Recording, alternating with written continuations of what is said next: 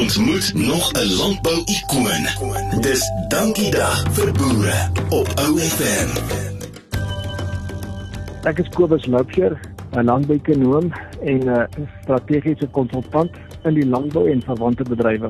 Ek is hele klompie jare gelede in Namibië gebore. Ek het daar groot geword. Klein dorpie Oudtshoorn in die noorde van Namibië, net so onderkant die Tosha wildtuin, en daar skool gegaan en Windhoek gematrikuleer, toe Kobus toegekom en was vanaf 1971 tot 74 wat Kobus verbonde as 'n student. Toe het ek draai geloop in die Verenigde State van Amerika waar ek nagraad gestudeer het en uiteindelik in 1982 my doktorsgraad behaal in landbou-ekonomie aan die Vrystaatse Universiteit. Ek was toe verbonde aan die universiteit en ek het 27 jaar klas gegee by Kobus in departement landbou-ekonomie en deel daarvan voltyds, deel daarvan op 'n tydelike professor en ek het die private sektor beklee en my bemoeienis met landbou gaan maar daarom dat behalwe waar ek betrokke was by opleiding, my doelwit is om landbou beter te maak en ek werk oor 'n baie wye spektrum met die landbou saam. Ek werk met 'n boer onder 'n doringbos as ons praat oor sy plaas tot op die direksievlakke waar mens probeer adviseer en deel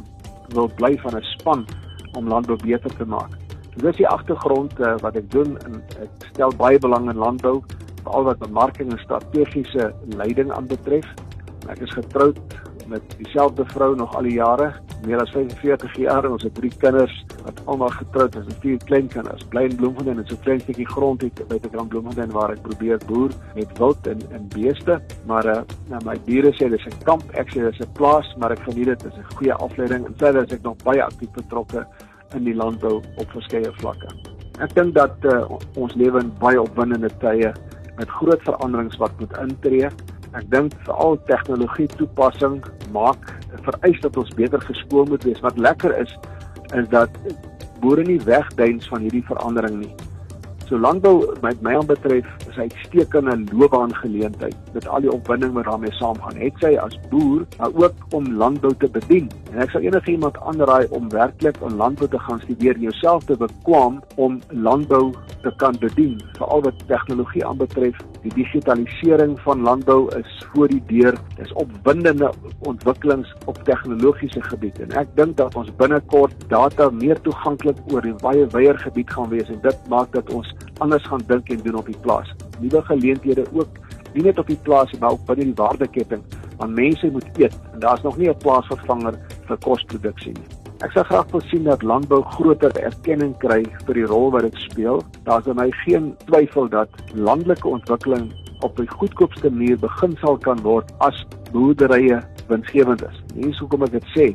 'n Boerdery wat winsgewend is beteken daardie boerdery kan mense in diens neem, in diens hou, hulle behoorlike salarisse betaal en daardie salarisse of as lone word spandeer daar waar die mense werk. 'n Boerdery in Deelswil se mense spandeer hulle geld hoofsaaklik in Deelswil en nie in Bloemfontein noodwendig nie. En dit stimuleer landelike ontwikkeling. So my visie is dat landbou toegelaat moet word om daardie rol beter te speel, om volhoubaarheid op plaasvlak te versterk binne die waardeketting, om kos bekostigbaar en veilig by die verbruiker uit te kom.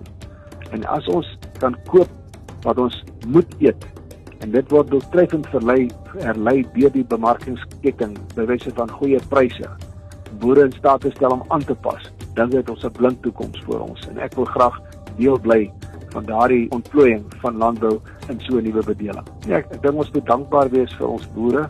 Boere het 'n baie eenvoudige roeping. Hulle wil graag kos produseer. Dink net 'n bietjie daaraan, as dit saad in die grond, hulle sorg dat die lande in goed reg is, en dan glo hulle die reën sal kom. Dit is nie 'n gegewe nie, maar daardie stukkie geloof wat hulle het, die geloof wat hulle het, is onvervangbaar. En dit maak dat ons kos op die tafel, ons boere in Suid-Afrika is werklik kampioene om onder baie moeilike omstandighede, nie net fisiese uitdagings, maar ook ander uitdagings nog steeds te kos te produseer en so hulle bydrae te maak. Ons het dit gesien tydens hierdie pandemie waar die ekonomie geweldige knoue moes vervat en eintlik op die oomblik in 'n resessie is, het landbou se kant gebring. So ja, ek dink ons moet waardering hê daarvoor ons kos op die tafel het. Ons moet bydra deur dit te waardeer, plus daarmee te handel om die eindresultate te kry. Gesonde kos, gesonde leefstyl, werk om vermorsing te voorkom. En dis wat ek graag dink wat moet ons, soos 'n nuwe bedeling, 'n nuwe normaal, en ek dink dit maak dit opwindend. Dit was nog 'n landbou-ikoon op OFM.